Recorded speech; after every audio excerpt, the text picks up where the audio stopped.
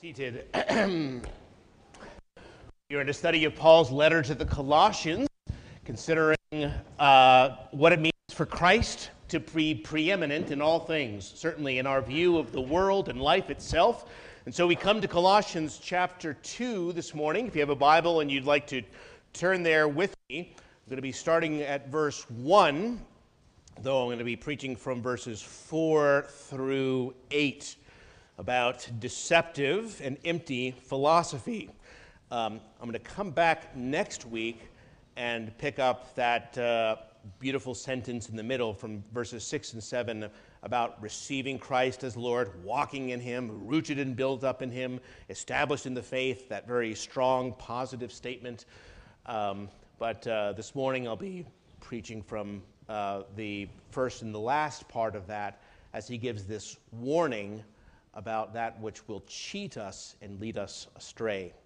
Let's take it back from the beginning in chapter 2, verse 1, where we read, "Now I want you to know what a great conflict I have for you and those in Laodicea, and for as many as have not seen my face in the flesh, that their hearts may be encouraged, being knit together in love, and attaining to all the riches of the full assurance of understanding, to the knowledge of the mystery of God, both of the Father and of Christ, in whom are hidden all the treasures of wisdom and knowledge.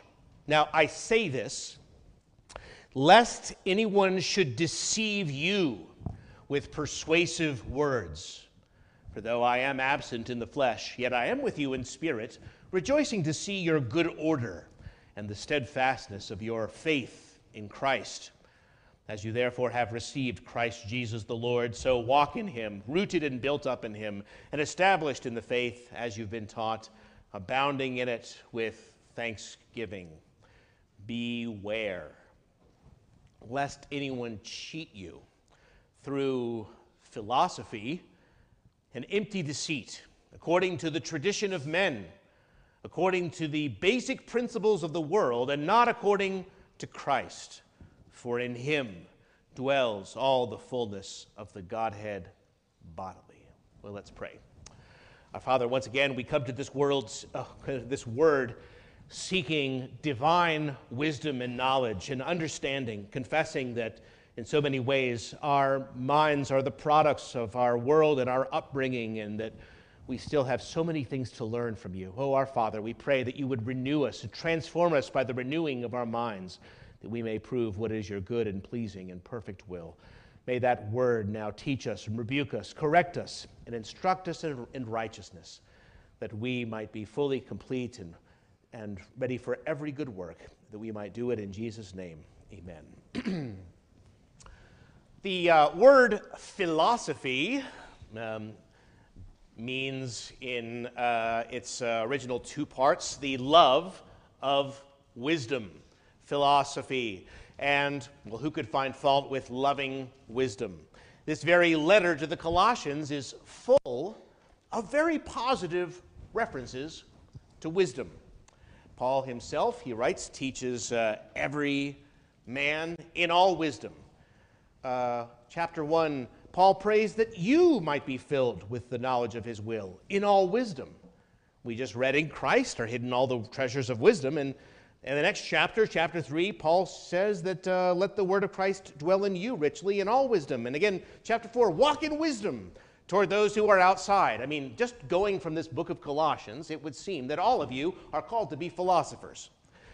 It would be a sin for you not to love wisdom and be philosophers in that sense of the word, lovers of wisdom. So if philosophy then just means the love of wisdom, surely that's a very, very good thing. But this passage reminds us that not all philosophy is created equal. Some philosophy, although persuasive, is in fact, in his words, empty, deceitful, worldly, the invention of men that can cheat us. Certainly not the wisdom that God has revealed to the world in Christ. In fact, what Cicero observed in his day has been repeatedly confirmed in every age. Cicero wrote, "There is nothing so absurd that some philosopher has not already said it." Isn't that great? That's an important thing for a philosopher like Cicero to say. Paul is warning us in the passage, in these 5 phrases. He's warning us against what might sound persuasive, but is in fact empty, deceitful, based on human tradition, worldly principle, not according to Christ. And that will be my outline today, those 5 things which I'll consider with you in turn. Let me explain what he means, and we'll conclude by considering the dangers that you and I are facing today. First, taking it up in verse 4, he says, "Be on guard, beware, lest anyone should deceive you with persuasive words." Or some of you have it translated, plausible arguments. Counterfeit money would never pass if it didn't look a lot like the real thing. And so it is in religion. When people fall prey to deception, they think that they found something wonderful, something valuable. It appeals to their natural desires. It flows with the currents of the culture. It just seems to make sense. It deceives us, that is to say, it tells us lies, but lies that we obviously believe. Now, when I was a young child, it was drummed into my head not to talk to strangers and certainly never to accept a ride from strangers, no matter how nice they seemed, no matter if they offered you candy. Many children and adults are still abducted every year by those who masquerade as nice people but have very evil intentions. And Paul is doing for the Colossian church what my parents did for me. Watch out for philosophers with candy. No way I am getting in that car of persuasive arguments with you. Now, our calling in the church is to conform men to Christ, not Christ to men. Inevitably, someone comes along wanting to conform Christ to men. In other words, telling us things that we, in fact, want to hear, that in our culture sound very persuasive, in Paul's words, or very plausible. For example, we live in a time when we are supposed to be affirming everyone's beliefs, no matter how contradictory they are. They're all to be affirmed. And to insist on some point of truth seems to be the height of arrogance. Although something may be true for you, perhaps they say you shouldn't expect that to be true for everyone else. I mean, what is this but the corruption of our minds by philosophy and a form of words that sounds good? So I was talking to a well-educated Christian man just 2 days ago, one who teaches others. And he was telling me how Christ can save anyone, no matter what or who they believe, and that we shouldn't limit Christ. Well, that sounds very, very broad-minded. That sounds very charitable and persuasive, a very plausible argument in our day. I mean, it would never pass for centuries, but in our day, that sounds really good. It's certainly not biblical. Just a few verses back, in chapter 1, verse 23, we read Paul saying that we may be saved if indeed we continue in the faith, grounded and steadfast, and are not moved from the hope of the gospel. Well, to say such a thing in our day is not popular. It does not go over. It is not plausible or persuasive. The cross itself has never had the most eloquent religious message. It doesn't have the sophistication that our culture wants. It doesn't have what philosophies can offer. In fact, Paul writes elsewhere that the message of the cross is just downright foolish. It exposes us to ridicule by those who have embraced cool religious ideas. But although the message of the cross doesn't have packaging, it does have power. And that's the bottom line. It doesn't seem cool, but it is the truth. And see to it, he writes here, that nothing moves you from Christ, and him crucified, we might add, by persuasive words.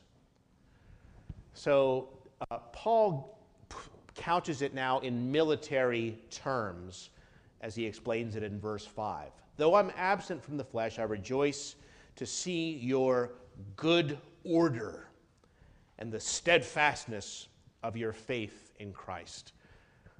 As good soldiers of Christ, I rejoice that, well, you are in good order, you are steadfast, because whether you realize it or not, Christians, you are in a war. There is a spiritual battle raging, and spiritual warfare is the most difficult and dangerous kind of all. So be on guard, point one, soldiers of Christ. Be on guard against persuasive words. Coming back to his theme in verse 8, Paul warns against empty deceit. Secondly, empty deceit.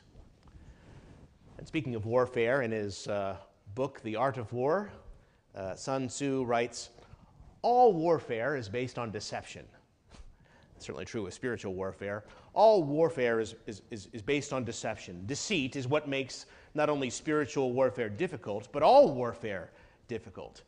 In one of the most famous examples of this, in the War of 1812, the British general Isaac Brock had to lead his small army to capture Fort Detroit, which had almost 7 times as many American troops. So Brock got some spare uniforms for an accompanying militia, people he basically rounded up, and he gave them to make the American army think that he had twice as many trained redcoats as he in fact did. And then he had the war chief Tecumseh parade some warriors, in fact, the same smaller group of warriors, over and over and over and over again through a gap in the tree line in front of the fort to give the American soldiers the impression that there were thousands and thousands of Indians who had joined the redcoats to take the fort. Well, the American commander, William Hull, saw this very impressive demonstration, and he was overcome with fear, and he surrendered the fort without a fight to a tiny British force of 300 men. Hull was later convicted of cowardice, and Brock was knighted for his military genius. All warfare is based on deception. There's a lot of philosophy that takes that same approach. It seems really, really impressive. But in fact, there's nothing to it. The threat at the time seems credible. But Paul warns us that we need to remember all the riches of wisdom and knowledge are in Christ. And if your faith is not deeply grounded in the knowledge of Jesus, you will be vulnerable to surrendering your faith for what is, in fact, nothing other than an empty, well-designed lie. Can you imagine how William Hull and the men felt as soon as they found out that they had surrendered their fort to a small British force, that they actually had no hope at all if they had just stood their ground? Well, so it has happened so many times in the history of the church. I read this week Ian Murray's sad story of how Scotland lost her Bible, how the most devout nation on earth became one of the most secular. And it was 100 years ago, the new biblical criticism had come in from Germany, and people were very confidently proclaiming things like, Moses could not be the author of the first 5 books of the Bible, and Christ and others were wrong to ascribe it to him, because now we know that the alphabet hadn't even been invented yet. Professor Hermann Schultz, for example, confidently declared in 1898, quote, "It was a time prior to all knowledge of writing."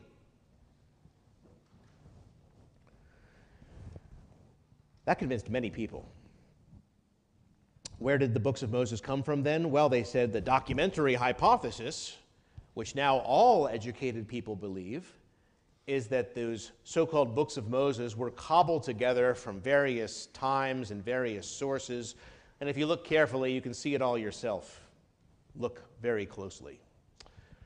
Well, what can we say to that? You know, in the 1930s, several archaeological digs put a stop to those teachings. William Albright could write in 1938, quote, writing was well known in Palestine and Syria throughout the whole patriarchal age, that is the Middle Bronze Age, 2100 to 1500. No fewer than 5 scripts, he said, are now known to have been in use. What people very confidently asserted and made fun of people for not knowing was in fact wrong. Scholars had to give up the documentary hypothesis, or JEDP, as some of you might have learned it by the 60s, although it still lingers today in some popular works and even a few textbooks I noticed. The point is, plausible arguments from one generation that heap scorn on Christ are shown to be empty deceit in the next generation. Now, that doesn't stop the arguments from coming, they just change. In every generation, they change. They have no power except insofar as people are willing to give up the fort to them. But lies build on each other to form strongholds in our hearts and in our world, and this is the danger of spiritual warfare. Paul writes as much elsewhere. He says, though we walk in the flesh, we don't war according to the flesh. The weapons of our warfare are not carnal, but mighty in God, for pulling down strongholds and casting down arguments and every high thing that exalts itself against the knowledge of God, and bringing every thought into captivity to the obedience for Christ. All right. Well, I was interested to find this week that this phrase I have as empty deceit is translated by the New Living Bible as high-sounding nonsense. Well, I don't think it's a literal translation, but I kind of like it. It gets the point across. Soldiers of Christ, beware of high-sounding nonsense. Don't give up the fort just because you see the little parade in front of you. Beware of high-sounding nonsense. Third, Paul goes on to warn against things that are, according to, he says, the tradition of men. Getting a little more specific here. The tradition of men.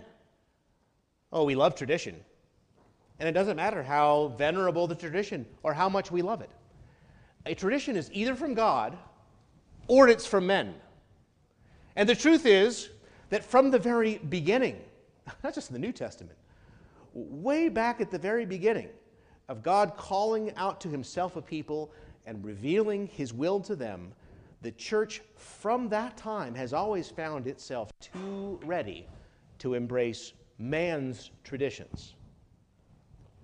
Now, there's something in us, human beings, that just love tradition. We love it so much that we often do things without even knowing why we're doing it. Can you tell me why there's a fiddler on the roof? Anyone? Tradition. We have family traditions. We have national traditions, and those things are wonderful. But we also have traditions in the church. And here's where we need to be discerning. Some of those traditions are handed down to us from the Lord. Paul writes, I praise you, brethren, that you keep the traditions, just as I delivered them to you. I received from the Lord that which I delivered to you. There are divine or holy traditions from God. But of course, throughout the whole history of God's people, they have constantly been tempted to give their own traditions a try and add them in. Remember how Jesus and his disciples were rebuked. Why don't you and your disciples keep the tradition of the elders? Why do you eat bread with unwashed hands? Well, Jesus and his disciples flatly rejected those things, which are still kept to this day, by the way, in the Orthodox Jewish community, right? Supposedly this oral Torah that came from Moses, right, handed down orally. Jesus says, rightly that Isaiah prophesy of you hypocrites, as it's written, the people honors me with their lips, but their heart is far from me, and in vain do they worship me, teaching as doctrines the precepts of men. And this is why Reformed worship is what it is today. If we can't find it commanded by God, we can't do it. Paul warns in verse 20 of some of the things in his day. Verse 20 and following, he asks the Colossians, look, why do you subject yourself to these regulations? Do not touch, do not taste, do not handle, which all concern things which perish with the using, according to the commandments and doctrines of men. God never commanded those things. These indeed, he says, have an appearance of wisdom in self-imposed religion, or the old translation, will worship, false humility, the neglect of the body, but are of no value against the indulgence of the flesh. This is the perpetual struggle. And I mean, people in churches in our day, we still feel the pull. We just seem too ready to embrace, well, you name the tradition. Some holiday, some ritual, some practice, some new form of worship, simply because it became a tradition perhaps at some point in the church's past. Well, it's very old. It's very ancient. The ancient church used to do it this way. That carries water with a lot of people. The fact that the people did it back then means that perhaps we should do it now. We feel more and more rootless and without a foundation. And so when somebody tells us that there's an old tradition, well, we take notice. But friends, it doesn't matter whether it's old or new. The entire question is it from God or from men? I mean, last year it seemed, not to pick on anything or anybody, but it seemed last year that Lent was just taking over all the evangelical churches in a single year. A tradition which no doubt is ancient and has an appearance of wisdom, but where is it from? And as soon as you begin letting men determine your religion, where does it end? And as soon as your conscience becomes captive to the traditions of men, it is no longer free to serve Christ according to his will. Now, people these days are more and more going back to the ancient church, the medieval church. They need to go back to Christ. The Lord himself had a very good idea of what he wanted his people to do, and he's told us. Right from the beginning in the law of Moses, when he first gave us the word, he said over and over, for emphasis, just 3 times alone in Deuteronomy 12, do not add and do not take away. This is what I have for you. Beware the tradition of men. Fourth, he warns us against worldly principles, or as he puts it here, any philosophy or anything that's, quote, according to the basic principles of the world. Now, I have to explain a difference in translation. If you have the ESV, it translates it elemental spirits. That sounds very different, and that is a newer understanding of the word that came out and had a lot of writing about that and reflection a few years ago. And this word was used later to refer to spiritual beings in astrology and so forth. But I have a very good friend who actually was going to do he originally thought he was going to do his PhD on this word and its implication for biblical studies about these elemental spirits and what that means for reading the Bible. And he was doing his proposal for a PhD, and he spent a few months of research. And at the end of that time, he concluded that this new translation is in fact incorrect. And at that time, the word was never used to talk about spirits. So I haven't seen his research. I can't say for sure. But I do know that the ordinary meaning of this word is not spirit, but element or fundamental component. So I think my translation is as good as any, according to the basic principles of the world. Beware of anything that's according to the basic principles of the world. Now, the Greco-Roman world prided itself, as ours does today, on its modernity, on being intellectually sophisticated. It loved its philosophers, its learning, its literary traditions, and it frankly looked down on Christianity as foolishness. I mean, did the Christians really think that Jesus, some amateur Jewish rabbi, executed as a criminal by the Romans? I say, do they really think that Romans will give up Plato and Aristotle for this Jesus? Do the Christians think that Paul and John and Peter's writings can compare to Homer or Virgil or Cicero? I mean, it was inevitable that even at the time of the apostles, there might be this adapting of Christianity, a new flavor of Christianity that would mix in Greek philosophy and let's not forget pagan sexuality. And so it was that a blending happened as the philosophies of this world came into the doctrine of Christ. Now, modern people look back on the ethics of the Roman world in horror and are repelled, not only because of the influence of Christianity that's fundamentally altered their worldview, but there are parts of the world today, right now, untold millions, whose culture is much closer to ancient Rome than the modern West, where immorality is accepted, where women are abused and remain chattel.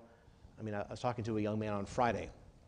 He was stationed in Somalia, and while he was stationed there, a local man in a truck ran over and killed a woman. And he was horrified to learn that nothing was done about it because women have virtually no rights in that society. In fact, almost all Somali girls as young women, over 98% of the young Somali girls, have undergone genital mutilation. Now you think, what kind of a crazy culture would approve of cutting people's genitals, destroying their pleasure and function and so forth? Cutting people's genitals. Why would any culture do that for any reason? Well, you mean like gender-affirming surgery that our churches in the last year or two have been affirming and endorsing, right?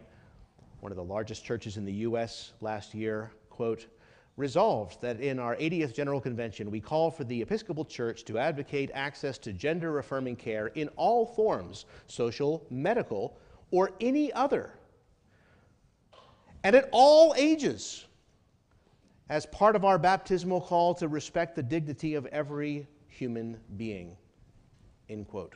That's last year. This is the mighty power of a worldview and the danger of trying to base it on any worldly principles other than Christ. You see the struggle. Christ has taught us to be compassionate and care for people, and that is our commitment, to love them and to give them the power of Jesus.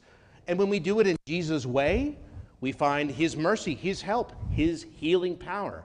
But when we try to base it on worldly principles and just add Jesus in, the opposite result happens. So such principles of the world are easy to resist when they are out and out worldly. But this hidden danger is that when they get baptized in Christian language and come into our thinking in Christian words, suddenly they become much more attractive, and we find ourselves mutilating young people, right? Taking away the pleasure and function that God had designed in the hopes of loving them as Jesus loved them. Well, suddenly these other views we find have now crept into the church. Beware of worldly principles.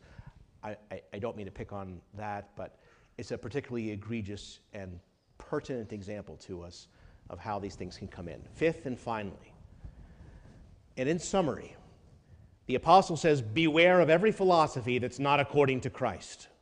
Not according to Christ. That is his bottom line, his fundamental. Or as he puts it in 2:19, not holding fast to the head. Because if you're holding on to Christ, if you have the right view of Christ, you're not going to go far wrong in your thinking. Seeing Christ clearly is what will help us see other worldviews for what they are. Everything does depend upon him and getting him right. Christ, in whom are hidden all the treasures of wisdom and knowledge. Now, he says the Colossian church is not in imminent danger of surrendering the fort to plausible arguments. Like a general inspecting his troops, Paul rejoices to see their good order and the steadfastness of their faith, these military terms that describe an army that's ready for the fight. But that good order, that firmness of faith, needs to be carefully maintained. Because in practically every generation, from that one to today, someone will come and say, you know, I have a new understanding of Christ. Is it a greater Christ? No, it's always far less.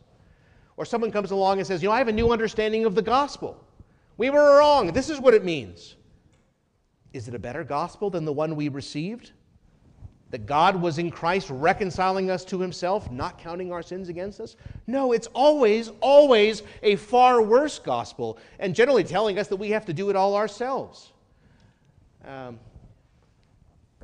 Probably the most important theologian today, evangelical theologian, is Tom Wright, N.T. Wright, who's frankly written a lot of good stuff. But when he gets on subjects like this, about what justification means and what the gospel means, and about, we find that huge swaths of the church are willing to hear, oh, we've been wrong. Oh, we must do it ourselves. Oh, final justification is based upon us and our deeds. And people are following it to their ruin. Take this warning to heart. The utter uselessness of a Christian religion. There is nothing greater than Christ. There is no greater gospel than what he's given to us. And Christ is sufficient. By him all things were created in heaven and earth, visible and invisible, whether thrones or principalities or dominions and powers. All things were created through him and for him. There's nothing greater, he's saying. There's nothing more. Anything you can name might have an appearance of wisdom in the short term, but will rob you, leading you further and further from Christ, in whom are hidden all the treasures. If you add to Jesus, you're going to just take Jesus away. Beware of any philosophy that's not according to Christ. So, dear friends, here are the 5 things that the apostle would put before us. Beware of persuasive words that are in fact empty deceit, anything according to the tradition of men or worldly principles that is not according to Christ will rob you of him. Beware. If you try to add to Jesus, you'll just take Jesus away. Now, in conclusion, I'd like to bring this teaching up to date. I realize that I've already been naming a bunch of names, saying a bunch of things forthrightly. Why? Because frankly, this is such a practical, pressing, important matter that churches we know, we love, people that we love, are vulnerable to these things. And I don't want to speak in generalities when the dangers are so personal and practical. But I would like to bring this general teaching up to date for our situation, because in every generation, Christians are profoundly influenced by the prevailing Christian worldview. I am, you are, we all are. And that if we want to just stand firm, we must constantly be going against the flow just to maintain our position. And that means that in every generation, there will arise a temptation for the church to accommodate itself to the spirit of the age, right? The great Dutch theologian of a century ago and political leader, polymath, really an amazing guy, Abraham Kuyper. He put it this way. He said, heresies arise by a fixed law, like a mirage. They are a necessary deflection of the light of Christianity in the spiritual atmosphere of a given age. And what he's saying is that in every age, the light of Christ is bent by the atmosphere of the world in ways that are entirely predictable, that are, in fact, obvious to every future generation. And that in every generation, there will arise a Christianity that is, in fact, much more acceptable to culture. Or writer Francis Schaeffer said it even more boldly, even more forcefully. He says, you tell me what the world is saying today, I'll tell you what the church is going to be saying in 20 years. This is the danger, that philosophies arise in every generation that promise us that we can remain Christians without bearing the reproach of Christ and rejecting our culture's familiar, fashionable ways of thought. Because these false philosophies, as a rule, are not absurd ideas, although some are, But they are, in general, on the contrary, insidious but powerful forms of falsehood that are gaining strength in the church precisely because they provide you the way to remain Christian while appearing worldly wise and up to date. They are ways of thinking that seem so reasonable to people at a certain place and time. And like a fire, they are just gathering strength by the oxygen we breathe. It's just the air around us that seems to be feeding the problem, feeding the fire. And the church is always being tempted to deny or at least mute the faith in ways that commend it to our culture. That's what Kuyper's saying. In ways that seem sensible or even laudable to the people of the world. Bridging the distance, the gaping distance that must remain between non-Christians and Christians, the antithesis between the world and those who are set apart by the name of Jesus. In every generation, like a fixed law, some heresy or philosophy will arise to make our faith less scandalous, less difficult, less demanding, like salt that loses its savior, until you see a mirage and not Christ himself. Now, in biblical times, the apostles wrote strongly to deliver the churches from the ancient world's evil ways of thinking and living. Some, for example, were saying, hey, there's no resurrection, or Jesus didn't come in the flesh. That seems to us foolish, but that worked extremely well with Greek philosophy. And when using Christian terms, they advanced unbiblical teachings about God, Christ, salvation, the Bible, and the church that commended it to the Greco-Roman mind. But that impulse did not end in the first century. It's at work today in you and in me. If not actually to change the faith, at least to mute it at certain areas. Such false teaching in the church not only destroys the souls of people, but also cripples and sometimes renders impotent our whole witness to the world. We think we're commending ourselves to the world. But the fact is, who will speak truth to the world if the foundation and pillar of the truth, the church itself, has lost it? If the light is gone, who is going to shine it? How is the world ever going to find the salvation of God if the church no longer herself knows where to find it? This is the dismal history of Christianity throughout the world, throughout the ages, that must be told alongside the grand story of salvation. This is a story that fills the pages of the Bible itself, Old Testament and New Testament. These twin lines that go side by side as the Christian message goes out in power and healing, and as another message comes right behind it, bending and eventually extinguishing the light. And if you ask why churches go bad, why churches lose their way, why great churches that once stood mightily for the gospel of Christ now spout smooth, vapid slogans to largely empty sanctuaries, why such churches can't even interest their own children, why they never witness the revolutionary impact of the gospel on human life, the answer is this: in every case, they have made peace with the prevailing cultural worldview.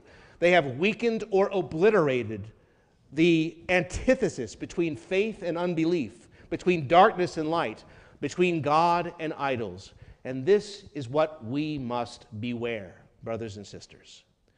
When C.S. Lewis wrote his introduction to the life of Athanasius, he had a great line. He wrote, "It is his glory, that is the glory of Athanasius, that he did not move with the times, and that is his reward that he now remains when those times, as all times must do, have moved away." At the time, it was Athanasius against the world, Athanasius contra mundum, a remarkable man who had 5 exiles by the Roman emperor for his stand for the Trinitarian faith. And yet, he still stands. and he was victorious because he was fighting not in his own strength, but in the strength of Christ. And that is the reward, soldiers of Christ, that's being held out to you and to me. Don't give up the fort.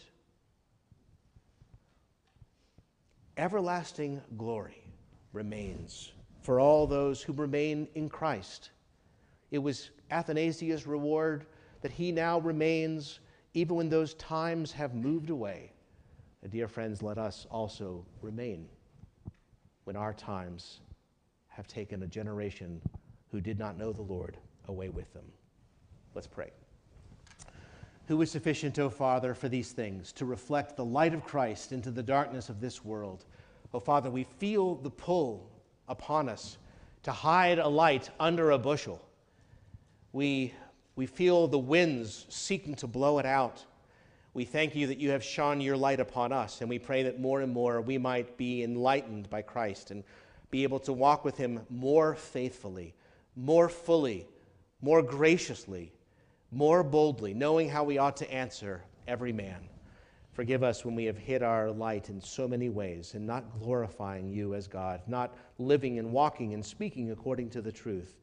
We pray that you would forgive us for such times that we have not only reflected darkness, but even added to it. We look back with shame. Fill us more and more with that true light of Christ, and may that Spirit fan into flame that which you have put within us to break forth wherever you have placed us. And we pray that your people would glorify you and be drawn to the true Christ in his way.